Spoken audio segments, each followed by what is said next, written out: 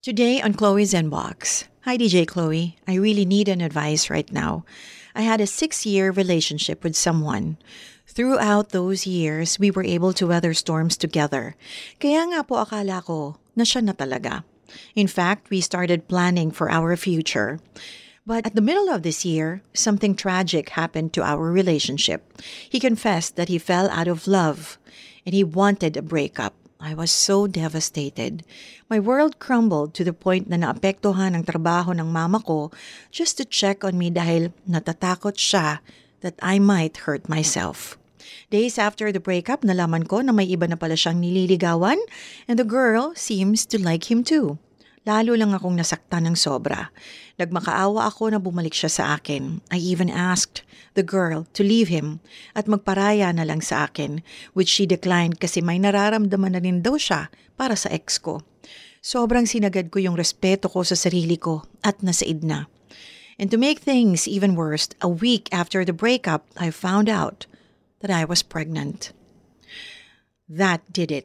Hindi pumayag ang parents ko na hindi niya ako panagutan. So he ended up marrying me kahit ayaw niya. The next day, after the wedding, lumipad na siya abroad. A month right after pa, bago kami makapag-usap ulit. And this time, inayos na namin. Nagsorry kami sa isa't isa at nagkapatawaran. Nag-start kaming mag-usap ulit.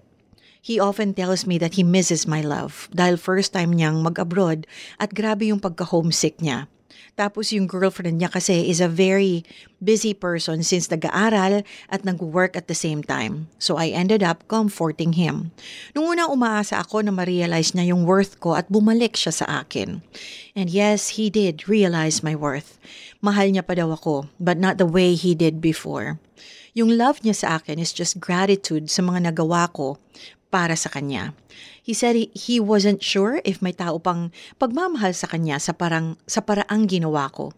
But still, yung dating pagmamahal niya sa akin ay nauwi na lang sa pagpapahalaga dun sa bond na naipon namin in 6 years. But now what I want is just to be able to move on and let him be with the other girl.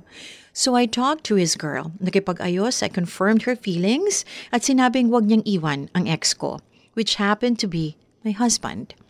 Anyway, willing na naman akong magpaanal kung gusto nila.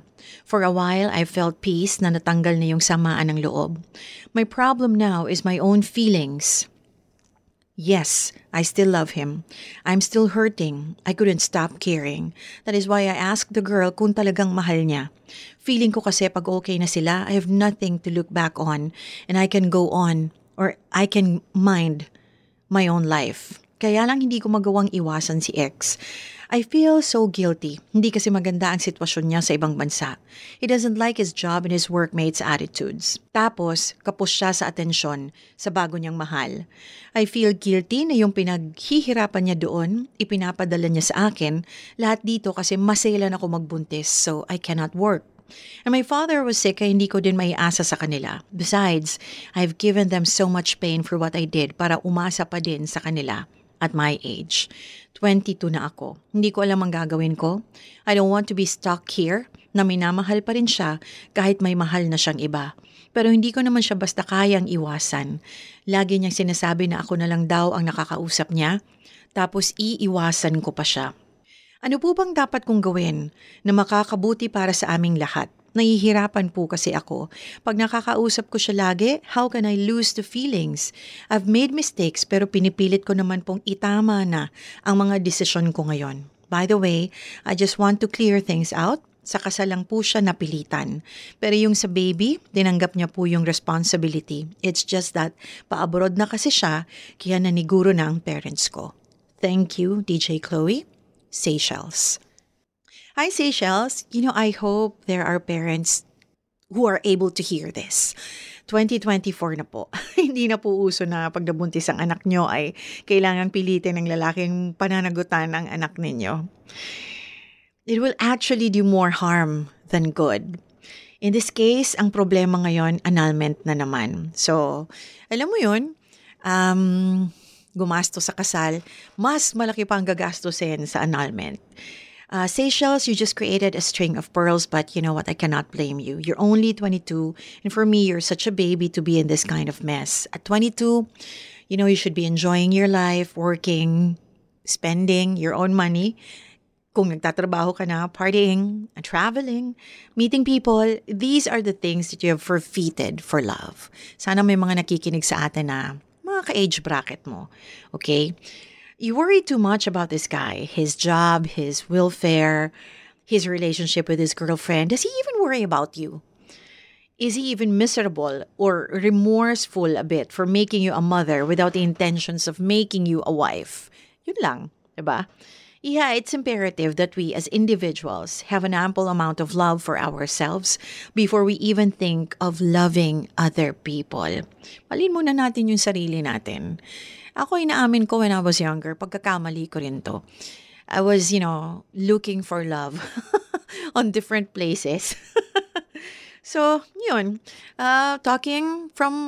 Based from my experience, malin muna natin yung sarili natin. Unahin muna natin yung sarili natin. Maging masaya muna tayo with, being alone na tayo na lang muna. But yeah, I know exactly how you feel. Mahal mo in love ka. But loving yourself, it's not selfish. It's a necessity. And in your case, you've forgotten about yourself. You now have a child. Your whole world should be focused on your child now. I hope that baby, that child of yours, gives you the direction that you need in your life. Okay? Actually, okay nga Kasi magiging busy ka, lalo pag lumabas na yung baby, aalagaan mo yan. So all the more na magiging busy ka, baka mawalan ka na ng time. Problemahin si ex. Parang ex mo na rin di ba? Sabi nga nila, I'm sorry to say this, ang partner daw, ang asawa daw, napapalitan yan Naihiwalayan yan, naiiwan pa nga, di ba? Pero ang anak mo sa'yo yan. Lalo na pag pinalaki mo ng tama. At lalo na pag minahal mo at pinalaki mo sa pag-aaruga at pagmamahal. So, sa'yo yan. Oo, iiwan ka niyan eventually in the future. And, pag nagawa ka ng iwanan ng anak mo because they're ready to fly on their own, yan na yung pagiging successful mo as a parent.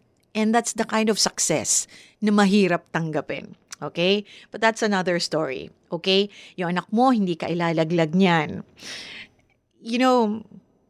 You have said so much in your letter. You talked about how much you love this man and how much you want him to be okay with his life, with his girlfriend. There is only so much that you can do.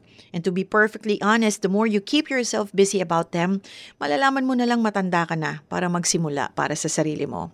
So my answer to your question, ano po bang dapat kong gawin na makakabuti para sa aming lahat? Tantanan mo na sila. Okay? Your parents got what they wanted. Nakapagpakasal kayo. Tapos ngayon, problema nyo naman, annulment. Yeah, you care for him. You care for his welfare. Pero siguro ngayon, bigyan mo naman muna ng care ang sarili mo. Kasi buntis ka. Hindi rin maganda na nasa stress ka. I'm telling you this because I know what I'm talking about. Okay? Hindi maganda na buntis ka and stressed out ka. Lalabas yan lahat sa anak mo. Makikita mo lahat ng effect ng stress na pinagdadaanan mo, na dinadala mo sa anak mo paglabas niyan at habang lumalaki yan. Kaya sana po, yung may mga partner na buntis ang mga asawa nila, huwag niyo po sanang i-stressin yung mga asawa niyo pagkabuntis because merong dinadalang tao na a-absorb po ng baby yon lahat. Okay? In fact, merong nagkakasakit because of too much stress na pinagdaanan ng nanay nung nagbubuntis sa bata. Okay? So, my advice to you, if you can, little by little, okay, tantanan mo sila. Find something to do that will make you busy. Okay?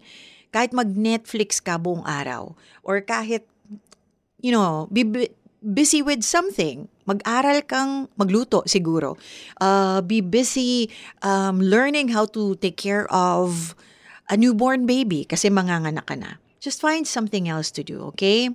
Take care of your child. Go back to school kung hindi ka pa tapos. Or after na mga anak ka, find a job to raise your child and make something out of yourself. Again, unahin mo ang sarili mo. Hindi lang sa pag-ibig kasi nabubuhay ang tao. May anak ka, may magulang ka, may sarili kang katawan at buhay. Stop living your life for other people, especially because these people do not even care about you. You may love him so much at 22, but believe me, your standards will change when you are 32 and when you are 42. And just as you have learned to love, you can also learn to unlove. And that's our Chloe's Inbox for today.